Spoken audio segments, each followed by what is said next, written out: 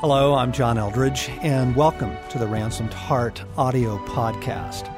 For more information on Ransomed Heart Ministries, our resources and events, please visit us online at www.ransomedheart.com. Welcome back to the Ransomed Heart podcast. John Eldredge here with Craig McConnell. And we are in the middle of a series that we're doing on the power of interpretation, just how crucial right interpretation is of our life, of our world, of our external experiences, the events happening, and of our internal world as well. Last night, Craig and I and the guys here on staff went and saw the movie Lone Survivor, based on the true story of the Navy SEALs that were killed in Afghanistan several years ago. And we'd all read the book and we're looking forward to the movie. Afterwards, coming out of the movie, we simply had to debrief. We just couldn't walk out of something so sobering, powerful, disruptive as a story like that, in which there is one survivor, lone survivor. So I'm not giving the movie away by telling you that everybody else gets killed, and slowly, brutally, in the course of combat, heroically, bravely, lovingly toward brother to brother. But man, we had to go sit down together and talk because of the need for interpretation. Yeah, John. What was going on with you as you were in the theater, credits rolling, and we get up and walk out? I was so powerfully struck by, in the face of war and what war is actually like, and appreciated Marcus Luttrell, the survivor and an author of the book, said it recently in an interview, war is hell.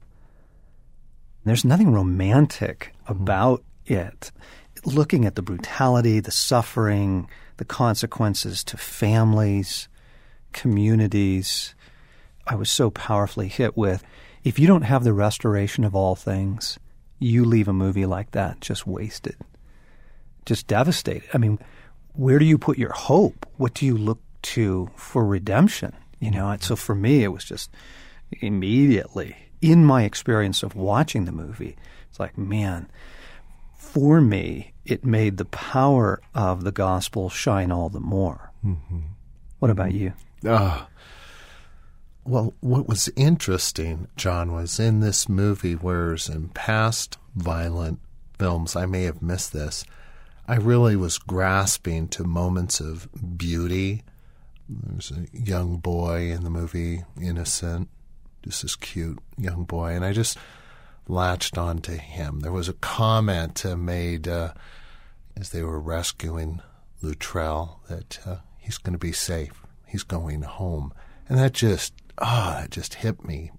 That's the restoration of all things. So those were in place, but the impact, the weight, the sound, the violence of the noise of the movie and the sound of the combat just was so disruptive as I was walking out. It was hard for me to go into the lobby. I ducked into the bathroom and got a toilet stall just to have some moments to myself, just kind of remind myself, where am I, what's true, what's going on, and to kind of gather myself. Yep. It was very disruptive. Yeah. Again, without an interpretive grid, man, life is devastating. If you don't bring an interpretive grid to that movie that says the restoration of all things, that all things will be restored, that we are in Act 3, Act 4 is yet to come, you walk out with just life is just battle, just war, just death, and the chaos and the questioning of the character of God. And what is the point of all this? Right. But a great movie. Yeah. Which brings us to today, friends, in our interpretive series. We began just kind of with the power of interpretation and the cost of wrongly interpreting things. And then last time we talked about the need for some interpretive tools for your own internal chaos, whether those are young places that need attention, sin that needs renouncing, warfare coming against you, the different unfinished emotional business that, the help that we need for interpretation simply of our own internal world.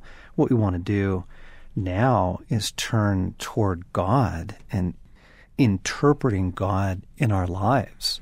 And I think particularly, this will probably take us several sessions, but how do you interpret God in your life? How are you interpreting God in your life? Craig and I had a really powerful time of prayer for a friend a few weeks ago, and kind of the gist of the story, automobile accident, he was the driver, best friend is killed. What do you do with that? Mm-hmm. What do you do with that? And again, you are bringing an interpretive grid to the world. You are interpreting your life. It's where all your emotions come from. Your emotions come from the interpretation that you're bringing to experience and God and life. And so you are interpreting, but the cost of wrongly interpreting. Nowhere is this more evident, frequent, common, and costly than God. Mm-hmm. Don't you think? Yes, John. People confused about what God's up to and why he's not answering this prayer or why he seems silent or, don't you think that that's maybe the number one source of? You certainly read the Psalms and you see David just over and over. I mean, just one Psalm 83. David cries out, "Oh God, do not remain silent. Do not turn a deaf ear. Do not stand aloof. Oh God, see how your enemies growl, how your foes rear their heads with cunning. They conspire against your people. They plot against those you cherish." But David, like us, faces these seasons and these times and circumstances where it seems like God is either distant or silent. And every one of us goes through some season in life that we need help interpreting it. We can't understand everything all the time. Yeah, exactly. What I thought you were going to quote was Psalm 73, which I know is one of your favorites. And it's Asaph writing this psalm, and he says, "Yeah, God is good. God is good. But as for me, my feet had almost slipped. I had nearly lost my foothold." And the reason why is he goes on to talk about, I saw the prosperity of the wicked. Yeah. They have no struggles. Their bodies are healthy and strong. They're free from the burdens common to man. And pride is their necklace, and they clothe themselves with violence, and their hearts are callous, and, their arrogance against God. And then he says, man, I've kept my heart pure in vain, right? All day long, I've been plagued. I'm punished every morning. And he says in verse 16, when I tried to understand this, it was oppressive to me until I entered the sanctuary of God. And then I understood. Like struggling with life, what looks like so much injustice. God, how can you tolerate this? And then somehow in his experience encountering God, and of course it's the story of Job in some ways. Let me give an immediate example of this. Every year around January 1st, I like to take some time and consecrate the year to God, consecrate my calendar, because it feels like if I don't do that, it just gets filled with all kinds of things that I don't know God was in. So like a consecration of the year and consecrating my calendar. And then what I've come to really love and appreciate is to ask God for words over the year, kind of like advance words for the year or like a theme for the year. And a number of years ago, one of the themes was restoration, and that was the year of my sabbatical. And it was a year of restoration. And then the year after that, one of the theme words was love, and it was a year where I needed to exercise love more than I ever had and clinging to that. So having some words to hold on to. So I was looking forward to it this last January 1st in 2014, and God was silent. And I was kind of warming up to it several days beforehand. I was already praying and asking, speak, Lord, what's coming up? What's this coming year about? And nothing, just silence. And then, when I did have New Year's Day, tends to be a quiet day around our house, and so took my journal, went away and prayed in Scripture and read a little bit, and God, and silence, nothing. And that was just so disappointing and frustrating. And you go so many places with that silence. You know, I'm the idiot. I'm not spiritual. I'm not connected to God. Or, you know, doggone it, God, why do you play hard to get? And, you know, where are you in this? Like, we got enough battles. You know, don't be distant, for heaven's sakes. Don't, right? Like, come on, you're in this, I'm in this, we're together. You know what I'm talking about? Yes, like, yeah. The interpretations begin to sort of landslide. It's kind of like an avalanche of interpretations. I'm the idiot. God is distant. I'm not spiritual. God's not speaking. You know, all that. I caught myself in the midst of the avalanche and just said, God, what do you want to talk about? If you don't want to talk about what I'm asking you, what do you want to talk about? And instantly he spoke and he said, your fear of me. And it was like, oh my goodness. Yes, of course. I recognize it. I admit it. It's actually being exposed in this very moment. It's being exposed in, I'm not going to hear from God. You know, this is going to be messy. It's going to be hard. Like, my fear of him or of things not going well with him was immediately exposed in the silence. And God's like, that's what I want to speak to. And then the next 20 minutes of prayer were incredibly rich, inviting Christ into that. Jesus, heal this. Heal my fear of you. So, yeah, powerful experience of misinterpretation and inviting Christ into it. Yeah. When God seemed silent. Yeah. I think it has to be just predominant that we misinterpret God in our lives for most people. I'm not sure all the reasons why, but it just seems so common. You look through Scripture, whether it's Job, and his counselor's interpretation is that bad things have happened because you've done bad things, and there's this quick equation of bad things only happen to bad people, and so, you know, own your sin. And so I totally misinterpreted, and we're counseling Job falsely. His wife, you know, curse God and die. That's her interpretation. Is there's no hope. Yes. Just end it. Right. In most people's interpretation, as you put it, John, I think slanders the character of God and goes to diminishment, shame, and contempt. Mm-hmm. Right. Accusation against yourself, an accusation against God in those periods that feel distant, silent, that kind of thing. I want to try it like we've done in the previous categories. I want to try and offer some categories to think in as you are interpreting things about God in your life that you're just not getting right now. And friends, I have got to say the very first one is, are you keeping in mind that your relationship with God is opposed? Mm-hmm. Oswald Chambers says that the single most important thing is to maintain vital union with Jesus Christ. Like, that's it. That is your number one task every single day. Why? Because everything else that you want flows from that.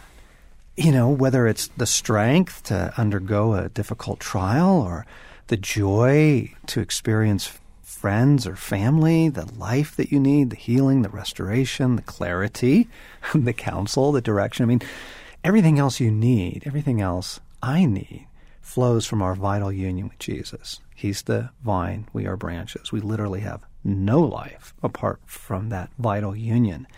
And so, can you follow then that that's going to be the number one thing that is attacked? Mm-hmm. Yeah, that's good. This is so crucial for people to understand. Your intimacy with God is the number one thing the enemy hates and is trying to undermine constantly.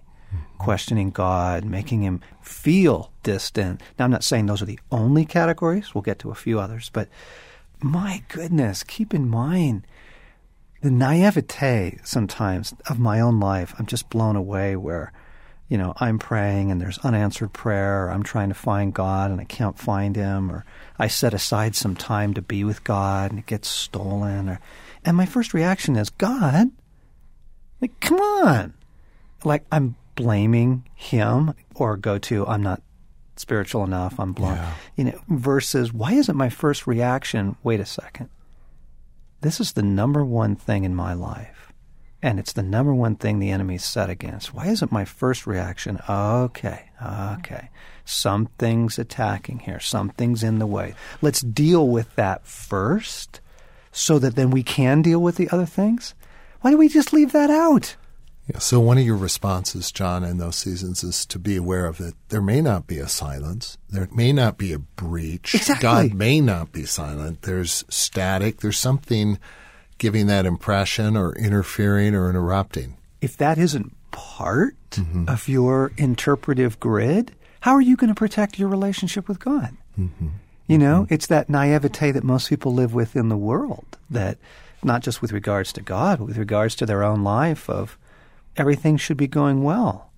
The basic storyline is happiness. So when it doesn't happen, I'm just blown away. I'm taken out. I'm discouraged. I'm disheartened. When you go, well, wait a second. You actually live in a savage war.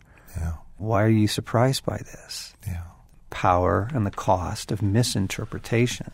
So, friends, just number one, if your relationship with God is the most precious, valuable, crucial thing in your life, from which everything else flows, upon which everything else depends, can we just put out there as one category? My goodness, as you're interpreting God in your life and your relationship with him, you have to bring to bear on that. The enemy hates your relationship with God and is trying to foul it in some way. Heads up. Like, let that be one category that you're thinking in. Yeah. God pauses in his conversational intimacy with you, and the devil's all, see, he doesn't talk to you. He's quiet. He doesn't care. Exactly. He doesn't exist. Right. It doesn't matter. Right. Yeah.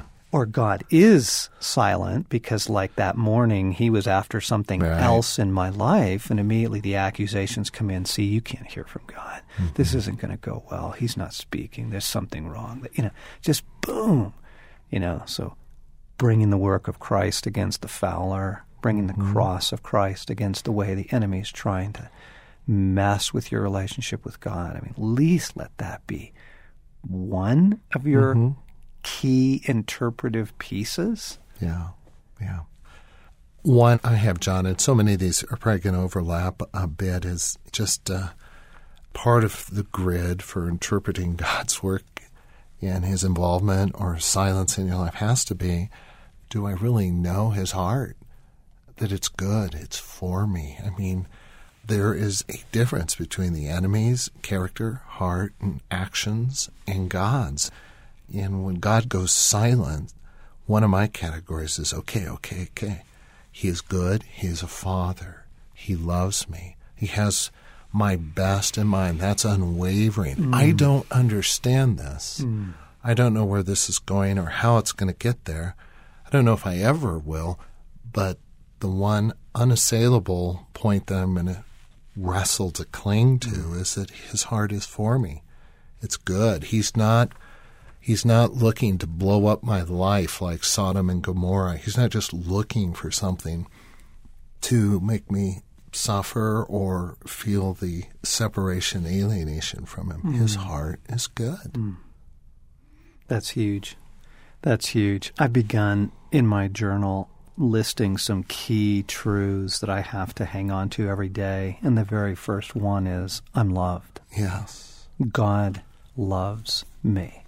I will interpret everything beginning with that. You have to cling to that because it's true. And if you don't cling to that, oh my goodness, all of the misinterpretation that's going to rush in. Here's another one, and all this is so tied together. He loves you so much that your transformation is more important than your happiness. And gang, this is going to expose every single one of us. we honestly believe that our happiness is the number one concern of ours and of God's, or at least it ought to be. Notice your reaction with disappointment. Notice your reaction when things don't go well. You just get so pissed, angry, resentful, hurt. Where's God in this? How come he didn't come through? That meant so much to me. And just to pause and go, wait a minute. God is utterly committed to your happiness. But until your restoration is well underway, you can't experience the kind of happiness that God has for you. And so, while you're clinging to idols in your life, while you're still rooted in fear, while you're still operating out of deep woundedness, God's not going to let that stuff go unaddressed. And so I just want him to help me get a raise. I just want him to help me get pregnant. I just want him to help me find a job. I just want him to get my kids in line.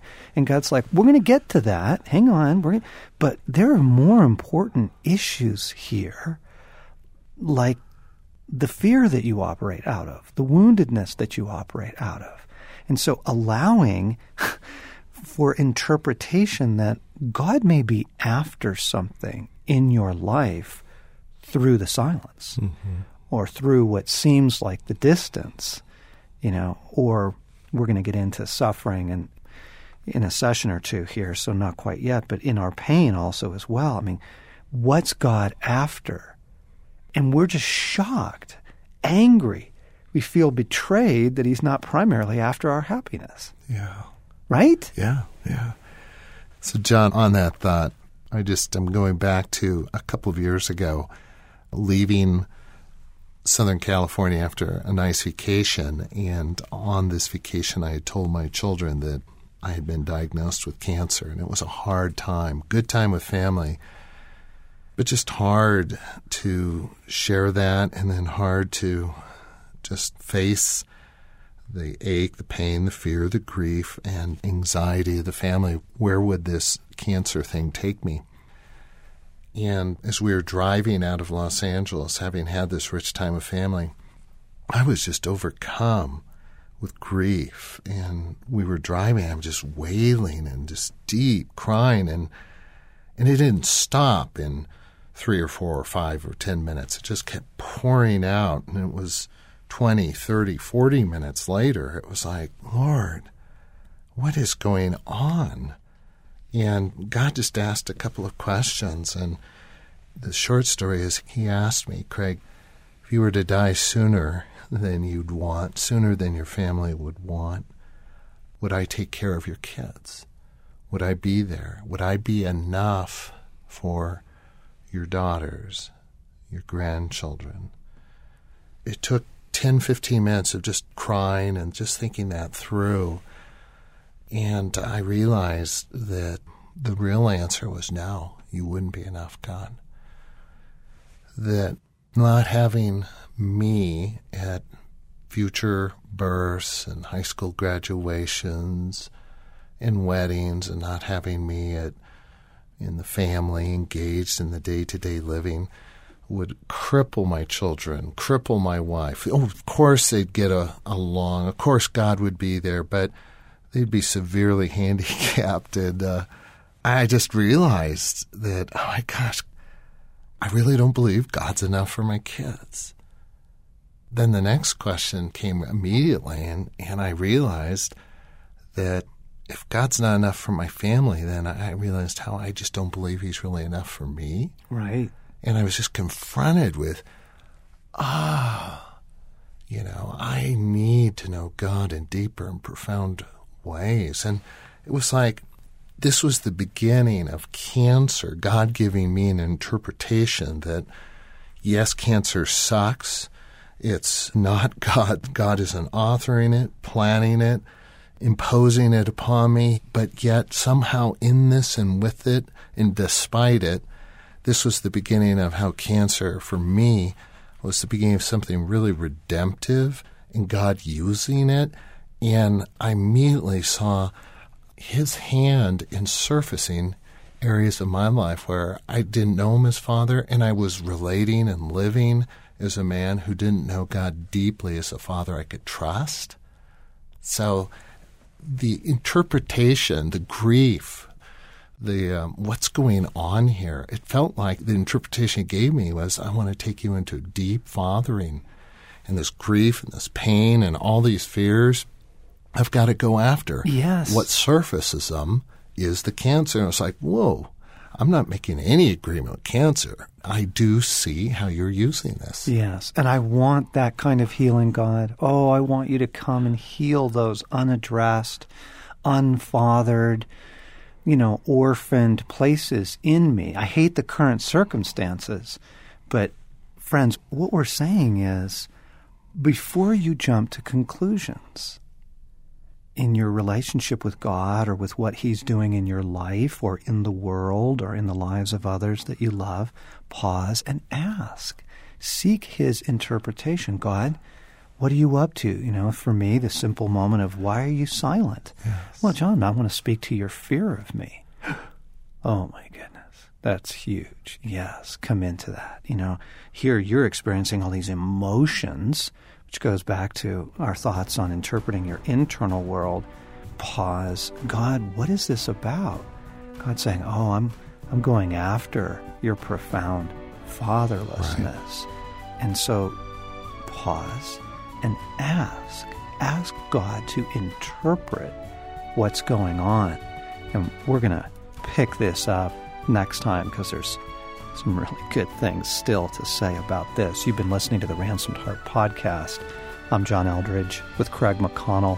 Invite you to join us, and you can listen into our podcast on the Ransomed Heart app. So wherever you are on your smartphone or your pad, you can just listen to the podcast there as well. So thanks for being with us. That was good. Huge.